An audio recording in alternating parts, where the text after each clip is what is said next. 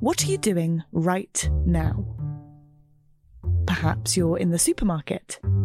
Maybe you're on a run or on the commute. But wherever you are in the world, and whatever you're doing, right now you're also listening to my voice. This is the power of podcasts. The ability to communicate with your audience in an intimate and intentional way through audio. I'm Bea Duncan, Senior Partnerships Producer at Intelligence Squared. We've been a world-leading forum for talks, debates and events for over 2 decades. And we also use our cutting-edge curation, creativity and editorial expertise to elevate your brand to new audiences with podcasting. Intrigued? To find out what we can do for your organisation, book into a free consultation with me today. Find out more by going to www.intelligencesquared.com/partnerships.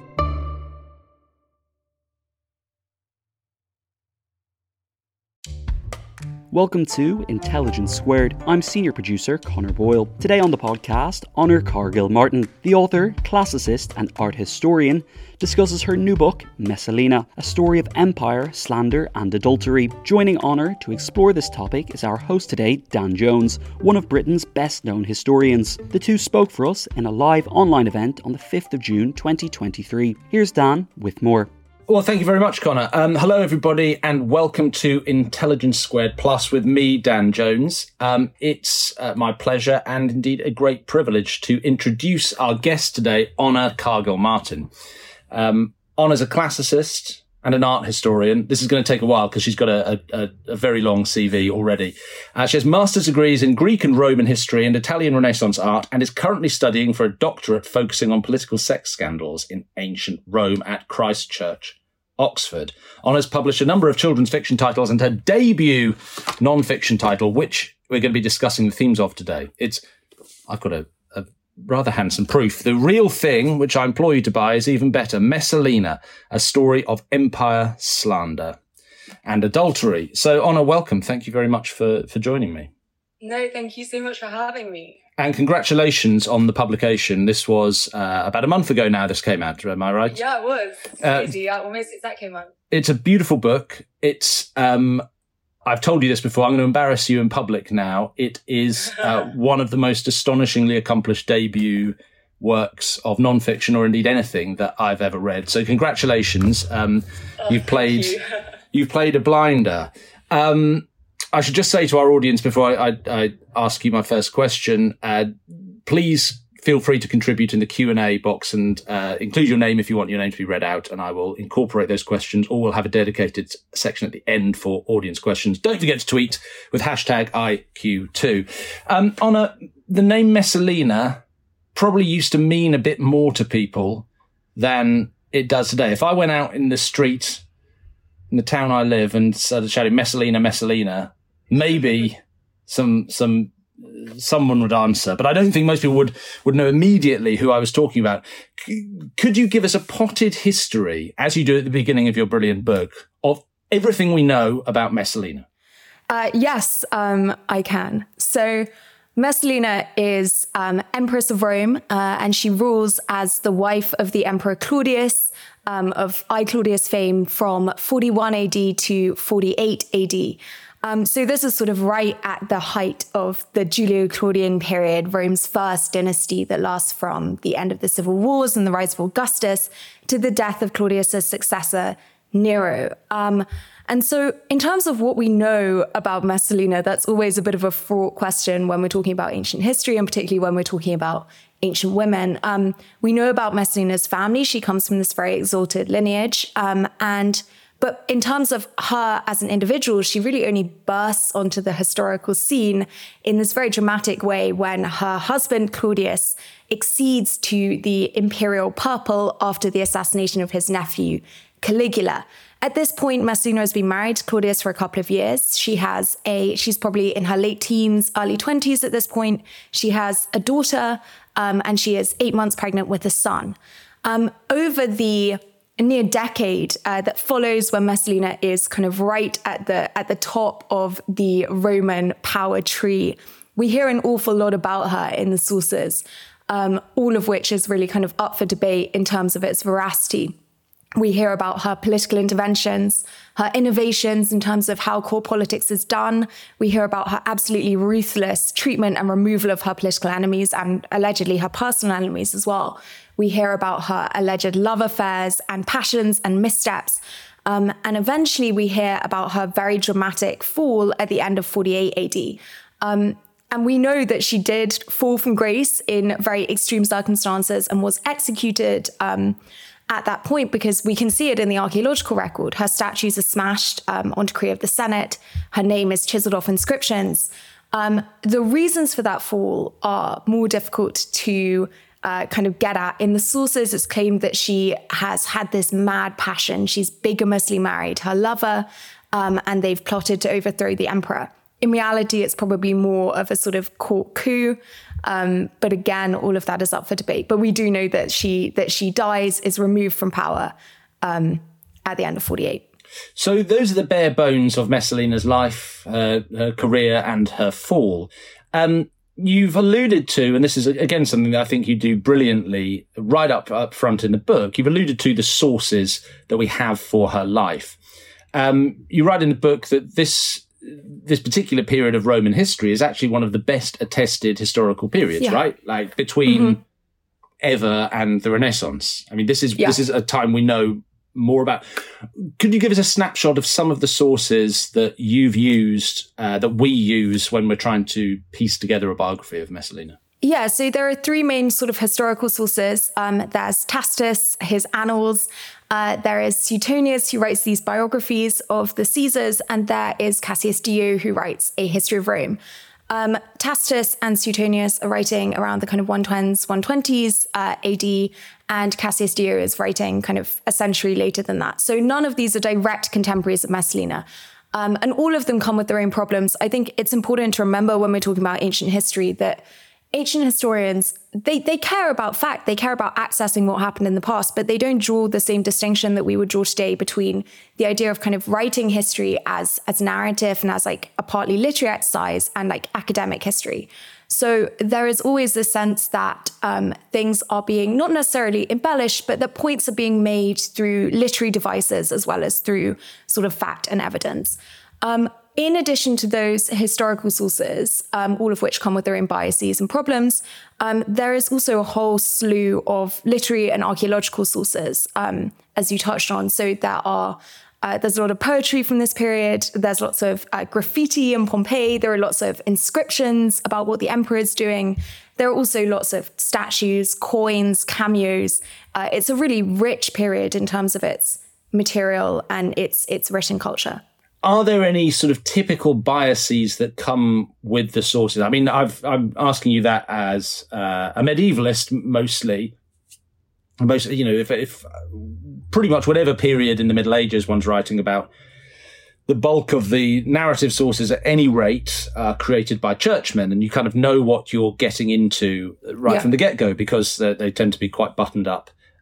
And or smutty-minded monks. Is there a kind of a typical bias in the sources from this period, particularly if you're dealing with the careers of women, powerful women, quote-unquote scandalous women? Yeah, so I think that there are two kind of real key overarching, I suppose, biases that you have to be aware of. Firstly, just the general perception of women and gender in this period. There is just an idea of women in the ancient world. It is just utterly pervasive of women as being intrinsically more passionate, more irrational, more sort of dangerous, I suppose, in that they are less self-controlled, and that they should thus not legitimately take part in politics. That is just the overwhelming kind of perception. There's also, I think, a second bias that we have to be aware of when we're looking at all of these sources. These are all written by sort of aristocratic members of Roman society. And Tacitus and Suetonius both writing in, one of the dynasties that come after the Julio-Claudian dynasty. And so I think that all of these sources are really grappling with the effects of Rome's first dynasty and the kind of political changes that they made this transition from republic to empire, and from a politics that was run by male aristocrats in the Senate that was really quite open in a lot of ways. It was really centered around public debate, public assemblies, that kind of thing, to a politics that is dynastic, that is done very much within the court, within sometimes the family, and which is much more kind of behind the scenes, and which women are naturally much more involved in, but which is also a source of anxiety, particularly to that sort of male elite writer. So Messalina steps into this world. What do we know? You've alluded to her being from an aristocratic background. What do we know? How much do we know about her parents, her upbringing, where she's from? Where does she appear from? So we know about her parents, and we know about their sort of lineages. They are both really from kind of the top of Julio-Claudian society. They are both descended from Augustus's sister and from lots of other kind of key members of that Augustan inner circle. So Messalina, in terms of her lineage, is as good as you get. In terms of her upbringing, as with almost every other woman in the ancient world, we know almost nothing. And I think it is very reflective of just the general perception of women's position and sort of purpose in this world, that we really never hear about an ancient woman until the point of her marriage. It's only then that they tend to enter the historical record. Whereas with sort of emperors, we generally hear about omens to do with their birth, how they were as a child. With ancient women, we never hear about that. And we don't even know, when Messalina was born. Estimates have ranged over a period of nearly 10 years. I think it's most likely that she was born around 20 AD because of the years in which kind of her siblings are born and things like that, and when she's married. We can then say something about what her upbringing would have been like, just because we have a lot of kind of other peripheral evidence from this period. We know that elite girls were actually educated very well in this period. Romans were remarkably willing to educate their daughters, despite the prejudices that they held against women and their intelligence. I'm so sorry, I have terrible hay fever today. And so we know that Messalina would have been given a sort of remarkably wide-ranging education. She would have been educated in literature, philosophy, possibly elements of rhetoric, history, maybe even maths, things like that. So her education would have been well-rounded. And then she appears to have been married to Claudius relatively late for an aristocratic girl, around 17, 18, potentially in around 38 AD. That's a really strange... maybe the word is dichotomy, maybe the word is paradox. Do I even know the difference? Let's find out. I do. On the one hand, aristocratic families are prepared to educate their daughters to this extraordinary degree. From what you're saying, it sounds like to a standard that would have been a fine education in any age of literate human history. And yet there's this total sort of refusal to contemplate female power on the one hand. Do you have any sense of why those two things? Why? The question is why? Why, for God's sake? It's a really interesting question. I think there has always been, women have always played a social role in the Roman elite that is much greater than, say, the role that is played by aristocratic women in classical Athens. So Romans have always brought their wives to dinner parties, for example, which sounds like nothing to us, but to Greek observers, that was seen as a really remarkable thing.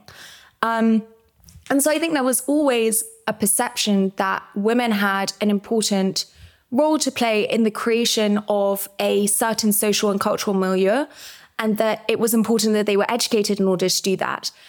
There's also obviously the idea that women need to be educated in order to bring up good sons to serve the Republic. And that's something we see even during the Republic, but obviously it becomes even more important under the Empire when elements of, it's not straightforward kind of hereditary inheritance of power, but those family ties become increasingly important. The idea of how do you raise a son who you are pretty sure is going to take on control of the empire.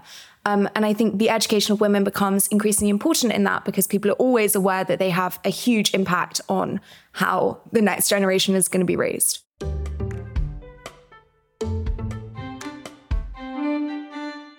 The events calendar is filling up here at Intelligence Squared, and to create each one, we obviously rely on some brilliant guests and onstage talent. But behind the scenes, there's also a producer, a production team, and the budget in the mix too. You've got to keep an eye on all of that stuff in one place. NetSuite is the #1 cloud financial system, bringing accounting, financial management, inventory, and HR into one platform, slashing manual tasks and errors. And you can cut the cost of maintaining multiple systems because it's super easy to get started. NetSuite exists in the cloud, you see, no hardware needed, so you're cutting IT costs too. That's why over 37,000 companies have already made the move. And now, by popular demand, NetSuite has extended its one-of-a-kind flexible financing program for a few more weeks. Head to netsuite.com/squared. That's netsuite.com/squared. netsuite.com/squared.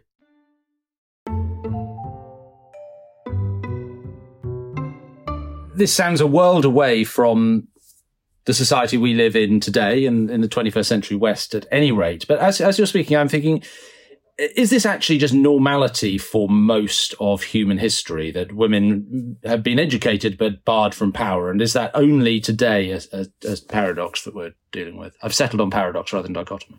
Yeah, maybe. I wonder whether also if you are living in a society that is utterly sure, the majority of your society is utterly sure that men and women are intrinsically different in terms of how their brains work and in terms of what they want out of life, that you're very confident that that difference is, I suppose, like biological rather than social. I wonder whether you're less concerned about that as a sort of paradox, in that you're less concerned that if you educate your women, they're going to become dangerous and sort of try and access power. Women who try and access power, even once you're kind of educating a lot of them, the women who do try and access power are really seen as unnatural sort of aberrations in this period. So coming on to the question of writing this section of Messalina's biography, it sounds like we can tell some things in general about the education of aristocratic women in this period of the early Roman Empire. And we know some details in outline, sketch about Messalina herself. You as the biographer, how do you put those together in your writing to create a sort of a sense of how Messalina's childhood or her adolescence, her growing up must have been? I mean, and I have in mind here that I've sort of written forms of biography in the Middle Ages where we encounter similar problems. The hardest bit of any biography for, I guess, a pre-modern subject is this childhood, when very little is recorded and all we have are the sort of generics, is the generic stuff of childhood. How did you, in writing your first non-fiction book, your first biography, how did you approach that challenge as a writer? Well, I think a lot of it is about, I suppose, a kind of zooming in and out. So trying to get an overall sense of what is this person's background, because I think that becomes incredibly important when you're looking at what Messalina is able to do once she's put in a position of power. There's no way, I think, that Messalina was very successful for a very long time in an incredibly cutthroat and difficult political world. And I think that it would have been impossible for her to achieve that success without having, a strong educational background. And so I think it's important that we have that kind of grounding sense that this is something that she would have experienced. And then I think it's about knowing when to kind of zoom in on those small facts that we do have, all those kind of anecdotal pieces of evidence about maybe other women that can help us feel connected on a personal level to the biographical subject, even in those earlier chapters. I think the other thing that I really wanted to explore in those early chapters is the impact that watching politics in this period would have had, particularly on an adolescent Messalina. So in Roman culture, girls are not sort of secluded away. They interact with their parents' friends. And Messalina is an adolescent right at the end of the reign of the Emperor Tiberius and the beginning of the reign of the Emperor Caligula. And this is a remarkably turbulent time in Roman politics. I'm sure everyone has kind of this image of Tiberius as this almost archetypal tyrant. And those last years of his reign really are characterized by, I think, a sense of paranoia. There are lots of, I suppose, sort of show trials, lots of factional infighting. And Messalina would have observed that. She would have known a lot of the people who fell during those sort of Tiberian purges.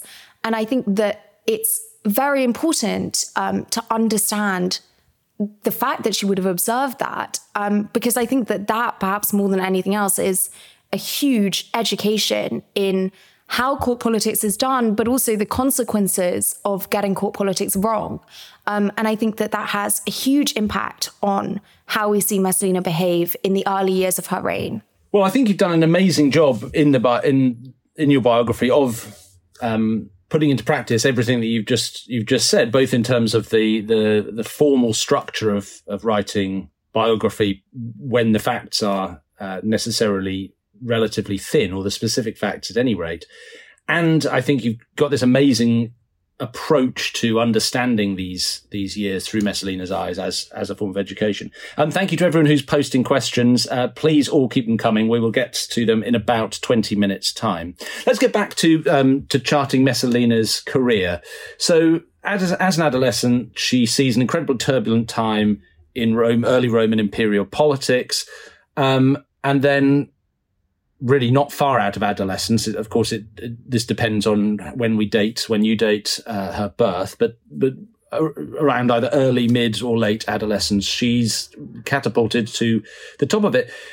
Could you give us a snapshot of what it's like to be married to Claudius? Who is Claudius? What are the characteristics of his reign? I think the name Claudius you've alluded to as being famous for I Claudius. I always think of elephants for some reason. Why that is, I don't know. Maybe did he send some elephants to Britain?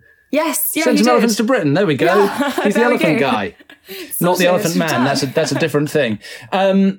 Give us a snapshot of what's this world that when she comes to power or proximity to power itself. Yeah, so Claudius, I think, is a really fascinating figure in Roman history. When Messalina marries him, she's probably around 17 or 18, and he is almost 50.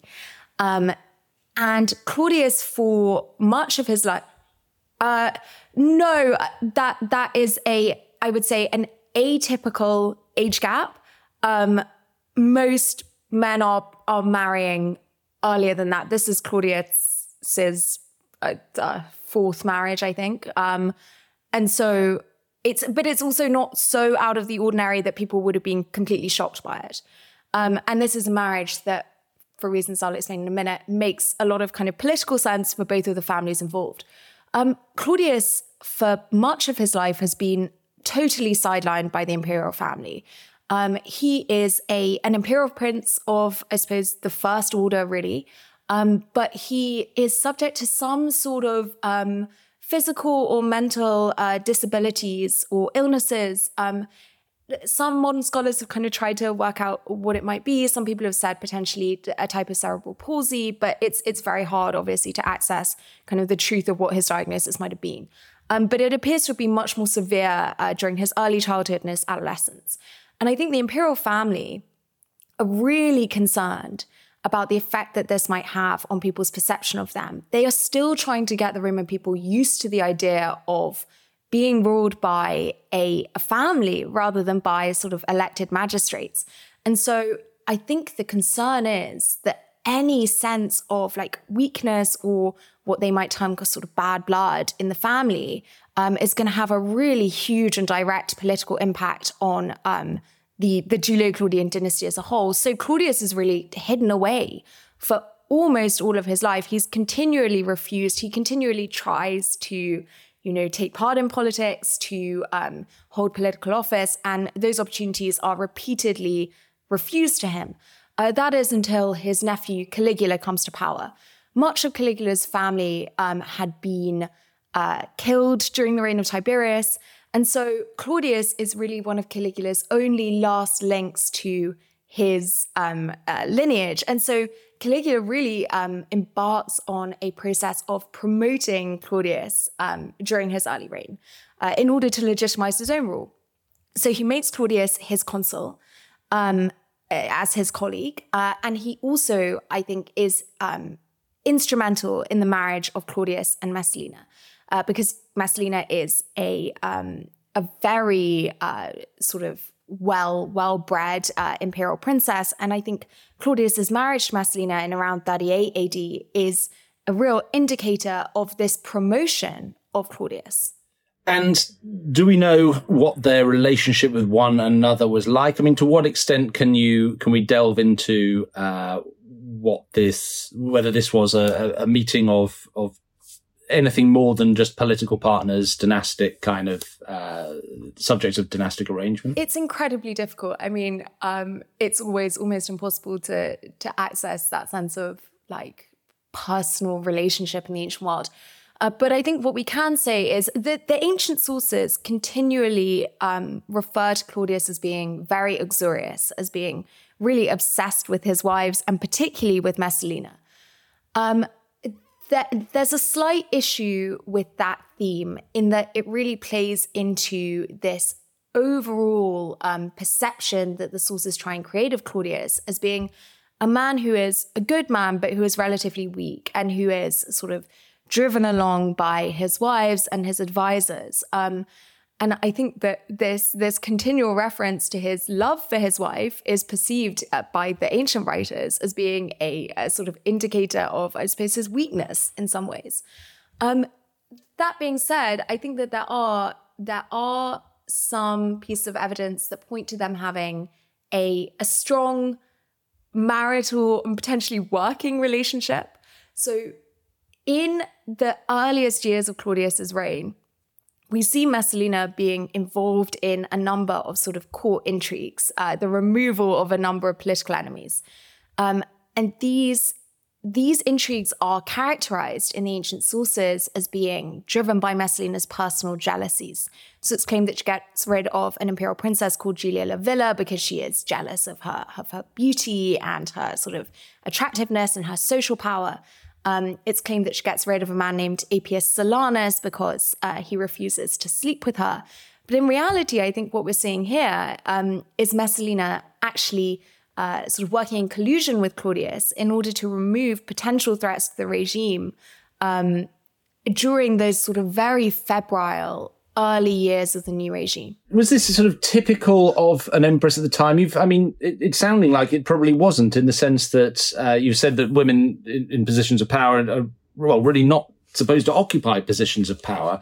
And now it sounds like Messalina is in a sort of power partnership with Claudius. What can we define exactly what was expected of a Roman empress at the time that Messalina came to her position? Yeah, I think what's so interesting about Messalina is that when she comes to power, I think what is expected of an empress and what an empress has the right and the ability to do is something which is very unclear and very up in the air. The last empress who lasted any real length of time at the top was Livia, who had been the wife of the Emperor Augustus, who had obviously died in 14 AD. And then she remains powerful for some time as the Emperor Tiberius's mother. But there's been a really long gap between Livia and between the accession of Messalina. Caligula has a number of wives, but none of them really last long enough to make any serious political impact. And so I think Messalina really comes into this position, which is not an officially defined position. There is no officially defined position of empress in the Roman world. It is simply that you are the wife of the emperor, and that as such you have certain accesses to the emperor and also certain sort of responsibilities in terms of your public presentation. So Messalina comes into this role in some ways with a very clean slate. She's much younger than Livia was, and so she's forced to really create the image of what it means to be empress anew in some ways. And we see this in terms of the way that she presents herself to the public. Her statues really emphasize her youth, her beauty, her fertility.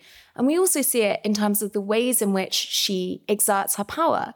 By the time that Claudius and Messalina come to power, court politics has become even more important than it was under Augustus.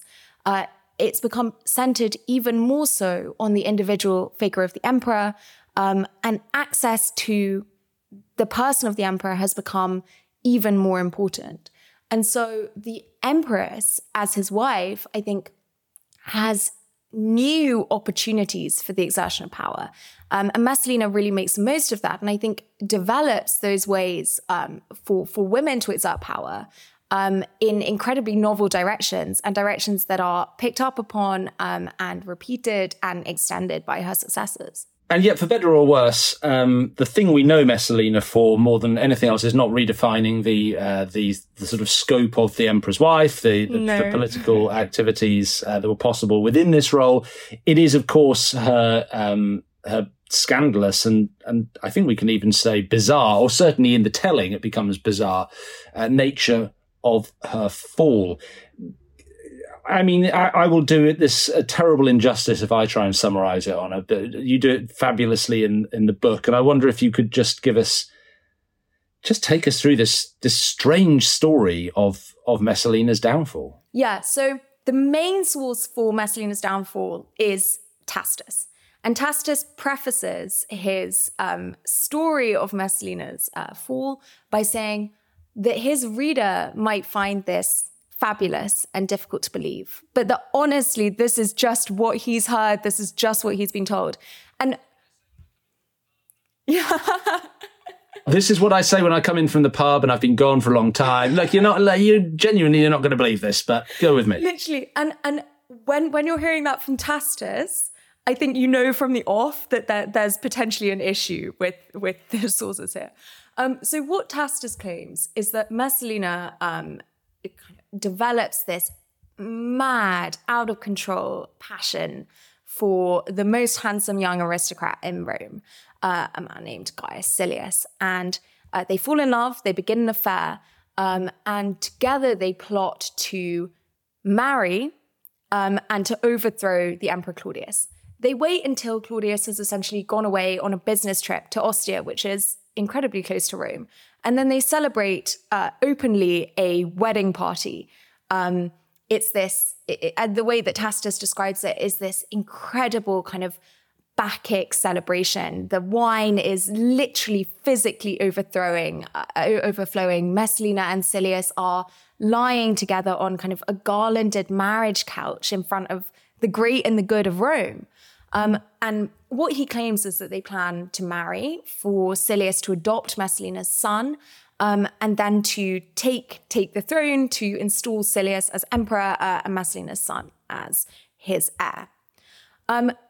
Claudius is told this by his loyal advisors, primarily a man named Narcissus, an ex-slave who had once been Messalina's kind of staunchest ally, but had now turned against her. He's told that his wife is currently marrying another man in Rome.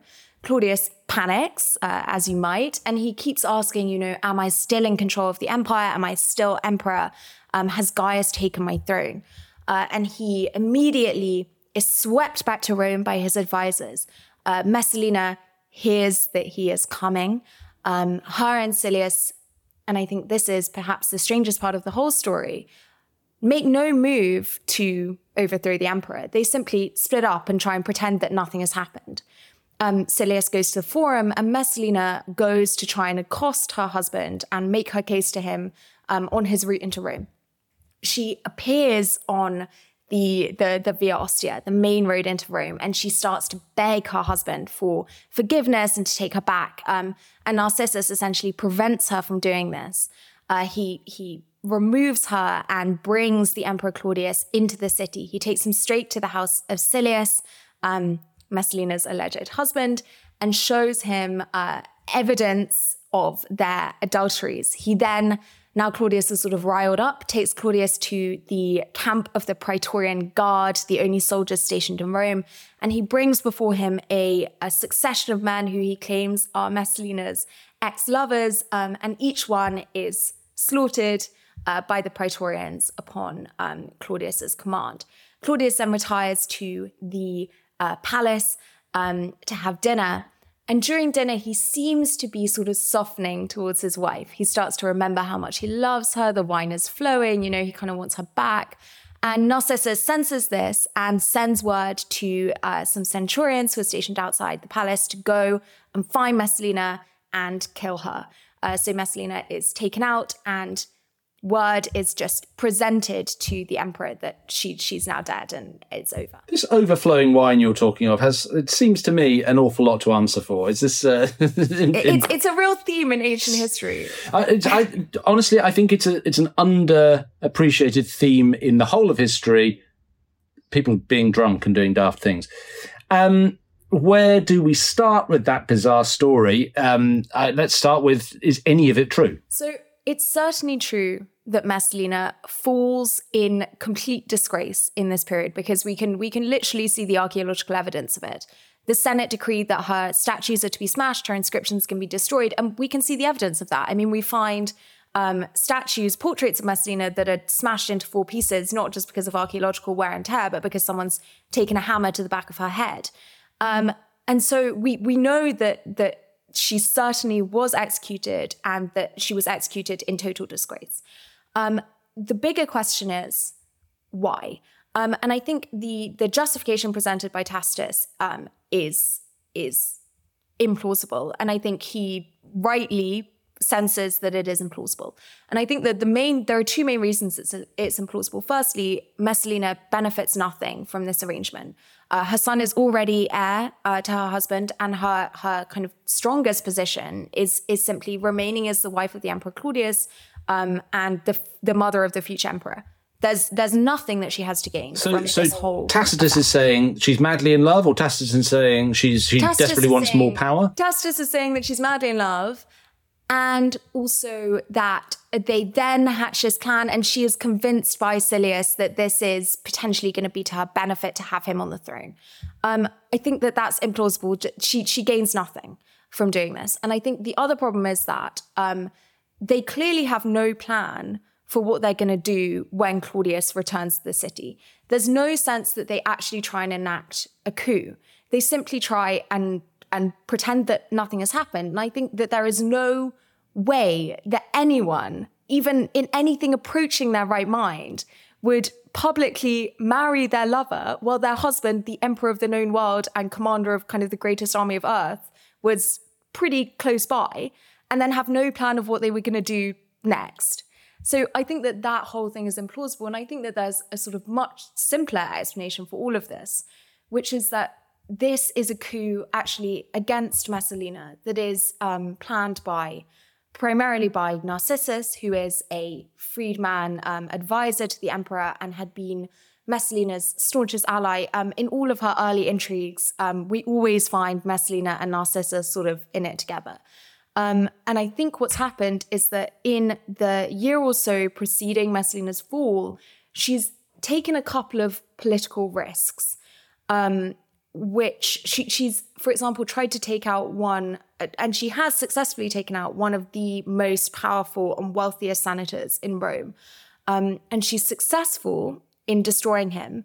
But we hear that there is a point where it looks like it's going to go wrong. And so I think that there is a sense that by the end of 48 AD, Messalina is beginning to appear to her erstwhile allies as something more of a liability and potentially a political loose cannon than she'd been in previous years, and that there is a decision that, she needs to be removed. So this business of the my big fat fake wedding, is this, do you believe that this actually happened? Is this some sort of analogy? Is this what is this, her sort of forced into a ceremony against her will? No, I think that it's incredibly difficult to credit the idea that this bigamous wedding actually happened. And I think that that's pretty much a consensus among modern scholars. I think that what we're seeing here is and it's reflected in Tacitus's description of how this wedding takes place. I think that what actually probably happens is that there is a big celebration of the new vintage, a kind of Bacchic festival party that Messalina holds in Rome during this period, and that then becomes twisted either immediately by her enemies or in the aftermath of her death into this story of the bigamous wedding. Well, I think, I'm not sure if I'm disappointed or pleased. A lot of cognitive dissonance going on. Okay, so from that subject to something completely different, and I think you've got an interesting answer to this, which is why I've kept it for last. Do you see any modern comparisons, this is an anonymous question, with how Messalina was treated and how women in power are treated today? Is she a Meghan Markle type figure? And to just append to that, I'd love you to talk about the whole role and business of history, biography in general. Does it necessarily have to be instructive, have to be analogous at all? So I wouldn't say she's a Meghan Markle type figure. I would say that that there are parallels in terms of, I think, society's desire to categorize women and particularly to use sexuality and sexual behavior to place women into pretty distinct categories and also to kind of delegitimize their success, their authority, things like that. But I'm not sure I would necessarily associate her most with Meghan Markle. In terms of the role of history, it's such an interesting question, and it's something I've grappled with a lot when I was writing this. I feel very strongly that history, and particularly the classics, should not have to be relevant to modern society. I think the classics are important in a lot of ways because they're one of kind of the key building blocks and reference points for all of Western culture and thought. But I think that the desire to make them endlessly relevant to the modern world is actually a very dangerous one. I think that it can lead you to not take the historical facts as they are and assess them kind of on their own merits, but to try and fit the facts into the service of the needs of contemporary society. And I think that that's something that's been done a lot with classics over the past centuries because Rome has always been seen as sort of this golden age of civilization. I think that cultures and political movements have continually tried to make Rome and make Roman history kind of serve their own ideologies and their own messages. And I think that is always a dangerous thing to do. I think that the history should be allowed as much as is humanly possible to speak for itself, even when what it says is, uncomfortable. And I think sometimes the points at which the history tells us something, that feels uncomfortable in a modern context is sometimes the most important parts of that history to examine. Otherwise, we would all end up writing like Tacitus, wouldn't we? Anna, it's been such a pleasure listening to you talk about Messalina. And I think that point you've just made is a really profound and important one, and in some ways lies at the heart of why you've made Messalina such a brilliant book, because, as you say in it, it doesn't have to be relevant. It can be interesting, and that's, I'm paraphrasing you, that's better. Yeah. So really, I'd just like to thank you so much for this fascinating conversation. Thank you for everyone who's been listening. Thank you for everyone who's asked questions. The book, one more time, I highly recommend it. It's still top of my list as book of the year so far, is Messalina, A Story of Empire, Slander and Adultery. And you can buy it now. In fact, you must buy it now. I implore you, I insist, buy it right now. Buy another copy for all your friends. It's available now from your local bookstore. I'm Dan Jones. You've been watching or listening to Intelligence Squared. Thanks for listening to this episode of Intelligence Squared. If you'd like to listen ad-free, attend some of our live events, or peruse over 20 years of our back catalogue featuring some of the world's great minds, then head over to intelligencesquared.com/membership. This episode was produced by myself, Connor Boyle, with editing from Tom Hall. We'd love to hear your feedback and what you think we should be talking about next, who we should have on, and what our future debates should be. Send us an email or a voice note with your thoughts to podcasts@intelligencesquared.com or tweet us @intelligence2.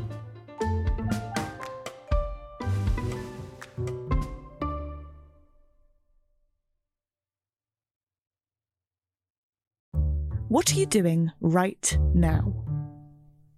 Perhaps you're in the supermarket. Maybe you're on a run or on the commute.